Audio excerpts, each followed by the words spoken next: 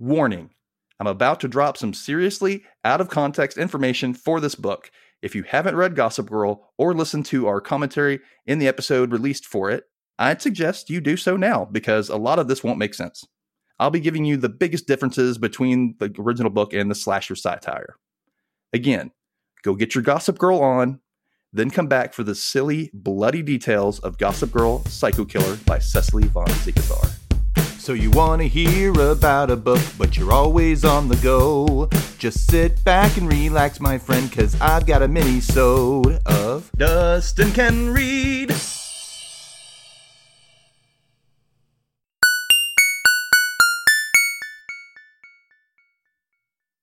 Ever wondered what the lives of the chosen ones are really like? Well, I'm going to tell you, because I'm one of them. I'm not talking about beautiful models or actors, or royalty, or reality show stars, cult leaders, or the undead. I'm talking about the people who are born to it. Those of us who have everything anyone could possibly wish for, and who take it all completely for granted. The ones who literally get away with murder. Welcome to New York City's Upper East Side, where my friends and I live and go to school, and play, and sleep, and sometimes kill each other.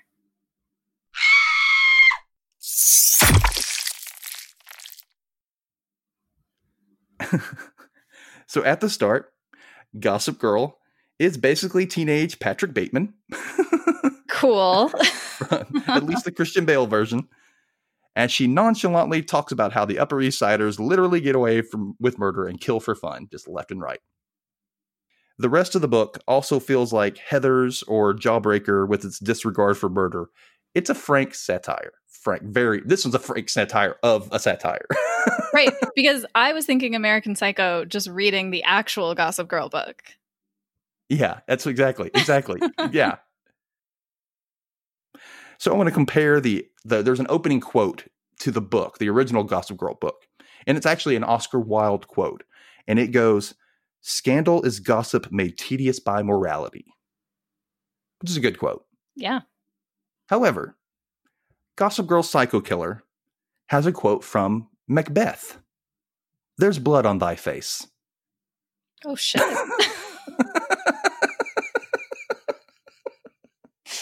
That right there just tells you how this is flipped. Wow. Okay, this is different. It's a completely different thing. But the thing is, everything that happens in this book is pretty much the same. There's just it's a different feeling altogether. Okay. So Blair is pretty much the same, but she thinks of killing people all the time. That seems like real Blair. I know, but she's never actually killed anyone yet. Sure. A funny note is that her movie references are all horror movie references now. Like she thinks of herself as like Sissy Spacek in Carrie or Janet Leigh in Psycho. Serena is not the same character at all. At all. She's basically a Black Widow now. Oh, I like Definitely, that. You do not want to get involved with her. After she returns to town, she immediately goes to Nate's apartment and tries to poison Nate's weed. I'm into it.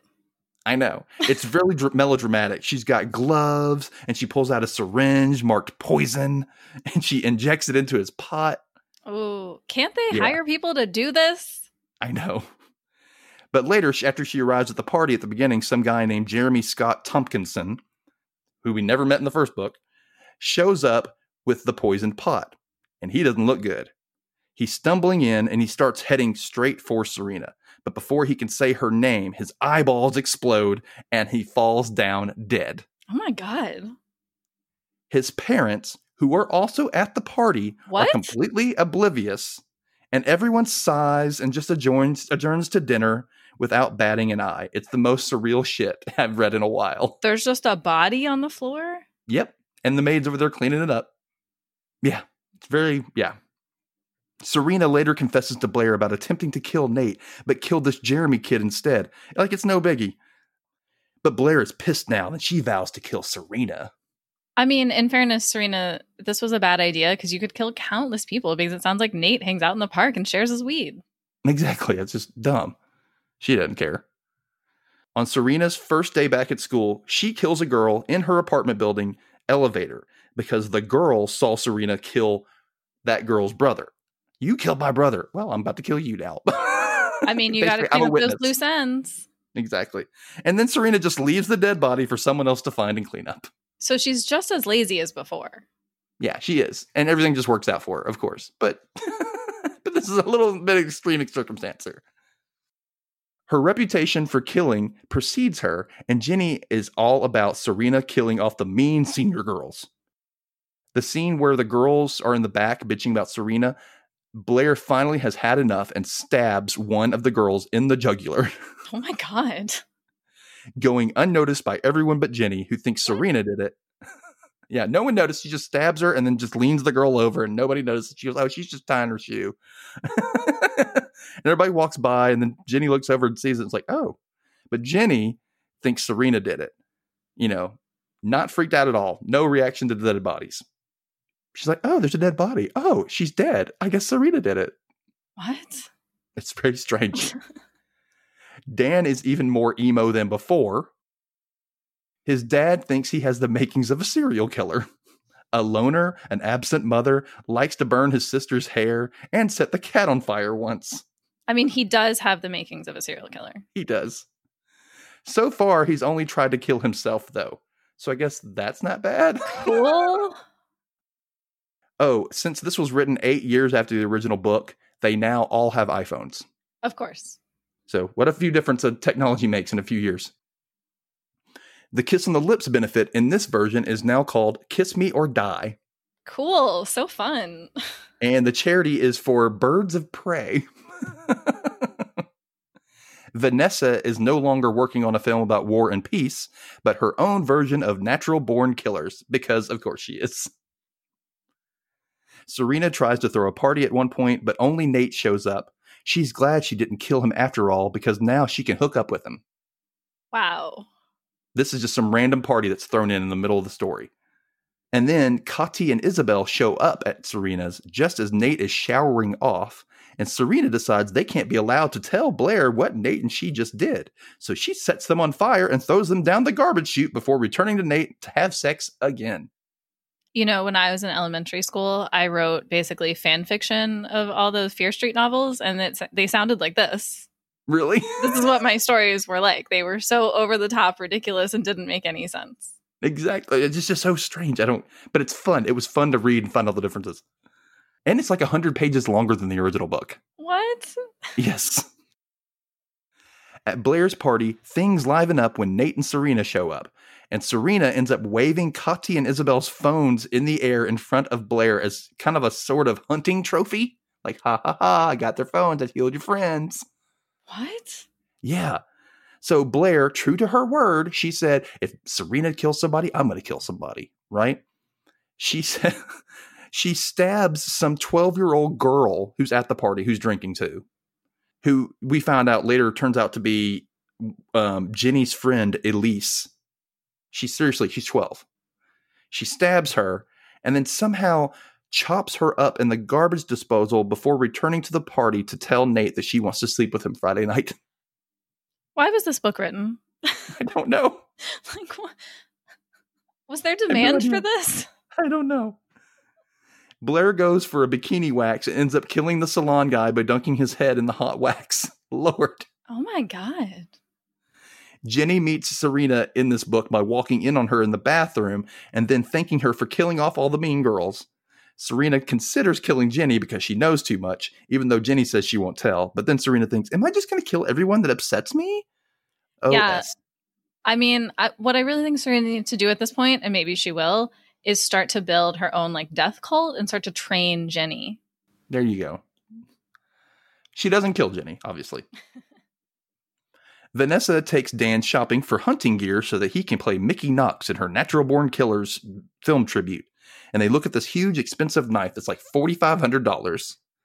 And the sales guy says, you know what? I'll loan it to you for your film. No one's going to buy this knife. It's been sitting there for years.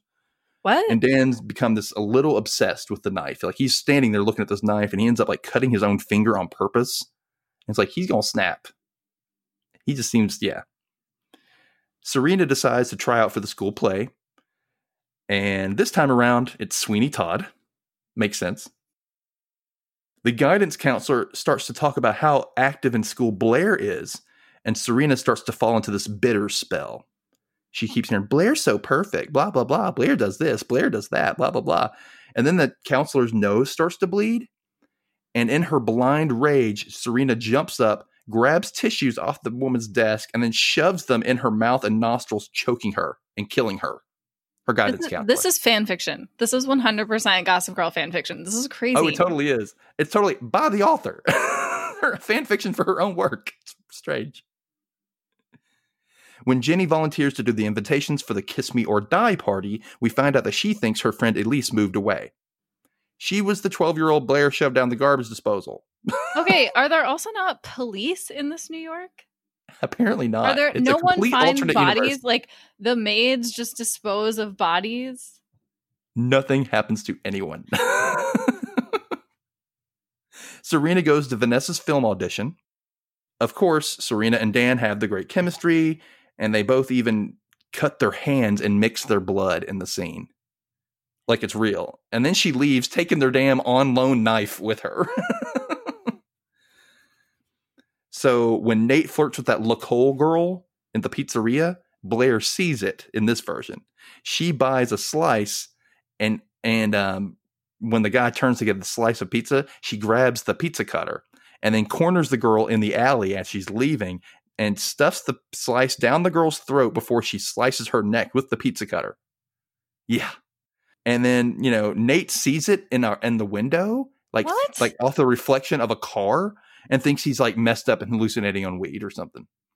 Why does he have to see it through a reflection? She's just killing someone in public. Right out there in the alley on the side. Right. He sees it like, he's like, nobody's doing anything. Shortly after, Vanessa rides by in her cab and sees the girl's body in the alley with vultures pecking at her entrails. Vultures? They're like in Manhattan. We learn that Serena stores her weapons in a violin case. All she can think about is that's where she put the knife that she took from Vanessa and Dan. She really pissed that Vanessa didn't pick her for the part. I'm like, now she just has to stab somebody. Serena sees some girl named Anna in the school dark room. Isabel texted her right before Serena killed her and Kati. I don't know why this Anna girl is tempting fate, but she has a great line. She goes, quote, "You're like not a good person." Right before Serena drowns her in a tub of developing chemicals. Accurate. There, now she feels better. She got it out. Vanessa finds Anna's body first and gets footage of her for her archives before she reports it. What? These kids are relentless. She's like, oh my God, a dead body. Let me get some film footage of this. Yeah, how can I use this for myself? Exactly. Dan overhears Chuck talking shit about Serena, almost proud that Serena's, quote, killing off all the ugly chicks. That's what Chuck says. Whoa. So Dan writes a quick poem, and this is what it is. Quote, "Oh, roses so red, my blood is not blue. You fuck with me and I'll kill you." Good poem. You put that in the card. He has little poems like that pop up throughout the book, and I'm not going to go into those, though. Ew. Jenny notes how quiet the cafeteria is lately, because the loud girls were either dead or missing. They're going to run out of people to kill. I know. She actually prefers this because now she can get a good table to eat at. When Jenny gives Serena her invitation, Blair immediately steps in, asking Jenny to speak with her privately in the dark room. She finds out, like, why are you giving her this invitation, Jenny? Like, right then. She's like, can I go talk to you in the dark room? Knowing what this means, Serena grabs Jenny's arm and is like, don't go anywhere with Blair. Just don't go into dark rooms with anyone. She's going to try to kill your ass. Friday night, Friday the 13th, of course. Ooh. Even the Tribeca Hotel bar that Blair and Serena meet at is totally goth, with a DJ playing a Halloween mix, black candles burning, the whole shebang. After Blair and Serena have their little tiff and Blair goes to leave, Serena stops her, confessing all the people that she's killed have all been for Blair. And Blair is unmoved by this, saying, "Save it," before storming out, leaving Serena all sad. Note, Blair leaves $100 for drinks in this book. In the original book, she only left $20. Ooh. What a difference of 8 years of inflation makes. Blair gets naked to do it with Nate, but for some reason, she decides to draw arrows and road signs on her body, pointing the way to her privates. Like, why would he need any of that? She ends up painting on Nate, too, when he arrives. Also, her choice of music this go-around is Hawaiian ukulele music. It's like a serial killer's lair kind of thing set up. You know what I mean? Yeah, I Blair's feel real like this entire book was a joke manuscript, and the publisher was like, let's do it.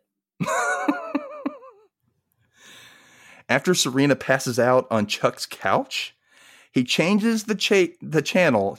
They're not watching Dirty Dancing. Mm-hmm. They're watching Jason Goes to Hell. Cool. But he changes the channel to his favorite show, Glee. Oh, that's not what I was expecting. I know. Chuck Bass is a Gleek, and I am very confused and almost insulted. I really am. Like, I was a Gleek, and now I don't want to be associated with Chuck Bass, the rapist. You know he doesn't enjoy a cappella music? Come on. I know. No. So she later wakes up to find that Chuck has stripped off her dress and her boots and is now wearing them, singing along to the Glee cast. This scene is really upside down. I know. I thought he was going to murder her. I know. Or rape her. At least he was going to go there with that, right? No. After she refuses his advances again, he's still in a dress. Her dress. He insults her one too many times, and she uses her eyelash curler on his eye, pulling his eyelid off before jumping into her cab. No. Serena. Damn. He's going downstairs and they see the whole, the picture, and he makes note and said, then he calls her a slut, and she's like, she reaches in her bag and grabs the eyelash curler and just shoves it in his eye and pulls off his eyelid. But honestly, this is the best response for Chuck Bass for any version of these books. This is what he's been deserving this whole time. It's true. Dan grabs a meat cleaver from home and heads down to the same hotel, arriving after Serena leaves. His plan was to hack up Chuck in Serena's honor. But he sees Chuck in the back of the ambulance and feels all giddy inside before leaving. Apparently, Chuck got hit by a limo after Serena took his eyelid off. He stumbled into the street and got hit by a limo. This book is brutal. He deserved it. After the Nate incident, Blair seeks out the Remy brothers. After she's all upset that Nate slept with Serena, she goes and finds the Remy brothers the same night and says she's meeting Serena there so that they can do a buddy photo shoot. And the Remy brothers eat this up. And when they're about to take her picture, she wraps her wire around their necks simultaneously and chokes them at the same time. Extremely easy to do. Really easy. Especially when you're a totally untrained 17-year-old girl. When Nate goes to Serena's, he finds her violin case of sharp objects and gets disgusted and leaves. Why did he open her violin case of knives? He's like, why does she have a violin case? I didn't know she played the violin. And then opens it up and he's like, oh, there's all these bloodied knives and crap in there. In fairness, in the original book, he would have been like, wow, she has such diverse interests. I love her. What's up with these antique bloody knives she collects? She's so interesting. And I'm confused, why he's always disgusted. I'm like, I thought everybody in this book, everybody just knows Serena kills people. Yeah, so it's why is he disgusted? Murder seems pretty okay. Yeah. So now Chuck is sporting a tan leather eye patch from Italy. Cool. Kind of like our face mask. It's necessary. We make it fashionable. Jenny is apparently eating raw meat in this version. Ew, yuck. What? I know. Something apparently she picked up from her dad. That's what it said. When Dan goes to the men's section of Barney's, this time he runs into Chuck with his eye patch. And Chuck's been having trouble tying his bow tie because of the one eye thing, apparently. And Dan offers to help him. But just as Dan starts to choke Chuck, a salesman interrupts. Oh, well. Oh, yeah. It's so hard to get away with murder in public these days. I know. We find out now that the Remy brothers' art post-mortem skyrockets in price, making Serena's weird picture more priceless and foiling any attempt to make Blair feel better by killing them in the first place. She's pissed because, damn it! Ah! Still angry, Blair follows a blonde girl she sees into Central Park, calling out, "Serena, stop!" The girl doesn't, so she runs up on her and decapitates the girl with a knife, only noticing that it's not Serena after that. That happens. Like you do. leading to Vanessa finding another one of Blair's bodies with vultures picking at it. Poor Vanessa. Why is she finding all these bodies? Oh, she keeps getting all the footage, too. She's totally cool with it. It would be better if she was investigating them. Yeah, it would be. You would think. At brunch, Blair wanders off to the weaponry exhibit at the Met, with Serena following behind. The two of them ending up taking ancient swords off the walls and having a very sloppy fight. Many tourists and security guard fatalities happen as collateral damage. Serena ends up running up some steps, but Blair catches up to her and stabs her in the back, literally, presumably killing Serena. So Blair leaves her just lying there and acts like nothing happened, of course. Their family is in the other room. Their family are just sitting there eating brunch. No one's like, where did Serena go? I know. And then the Gossip Girl post right after that. Gossip Girl's like, S is missing. I know. Serena is apparently in an induced coma for exactly a week, getting out just in time to be home sulking on Friday night, the night of the Kiss Me or Die party. Convenient. She almost died. Maybe don't worry about the party. I know. She's like, I'm bored. I'm like, you just got out of the hospital. Yeah, you were in a coma. So later, they show up at Kiss Me or Die looking for Jenny, and Blair is pissed that Serena just won't fucking die. She's like, she didn't know she was alive. Dan and Serena find Chuck. You're going to love this scene. Let me just give you that right now. Dan and Serena find Chuck in the stall with Jenny. Instead of just telling him to go to hell like they do, they plan to attack him. However, this time, Serena's like, all right, Chuck. And she pulls out that hunting knife she took. And she's going to stab him with it. And he's like, what? And then Dan sees like this perfume bottle on the counter in the restroom. He's like, I'm going to hit him over the head with it. And just as he's about to, Jenny steps out. She goes, no, Dan, he's mine. Does she eat him? No. Okay. Listen. She grabs a toilet seat and shatters Chuck's pelvis. Oh my God. Before grabbing the hunting knife from Serena and sticking him in the chest. Then Serena uses the knife that she twists it in his chest and then pulls it down and disembowels him. Oh my God. Unnecessary. Then Dan, who's been wanting to do something this entire time and to Chuck for this whole time, finally he grabs some hairspray and his lighter and sets Chuck's face and hair on fire, which is really brutal. Overkill. And the icing on the cake, Jenny wants to sober up and figures eating something would help do that. I knew it. I knew you dropped So she grabs some of Chuck's insides to take home with her for later. I knew you said it for a reason. That the raw meat? Yes, I know. In Gossip Girl's final post, somehow, Chuck Bass survived all of that.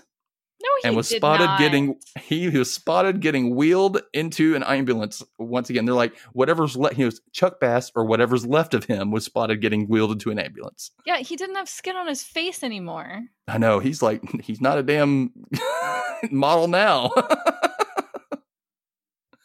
So yeah, that's pretty much it for Gossip Girl Psycho Killer. It's very morbid, gross, funny take on all the original story. I know it's available to download in ebook format. Otherwise, you may have to go hunting for it on eBay or thrift books or something. So, what do you think of that difference? I'm pretty shocked at how crazy it got. That said, I have thought about a serial killer Gossip Girl storyline before today. And this isn't what I would do. The other thing I liked about this is, as with the original Gossip Girl, Dan is totally useless here. Oh yeah, he's just there. He's just there. He wants to do things, but he never does anything. He doesn't. All of these books are so insane that the insanity of this one is only a couple more steps above original Gossip Girl. Oh yeah, totally.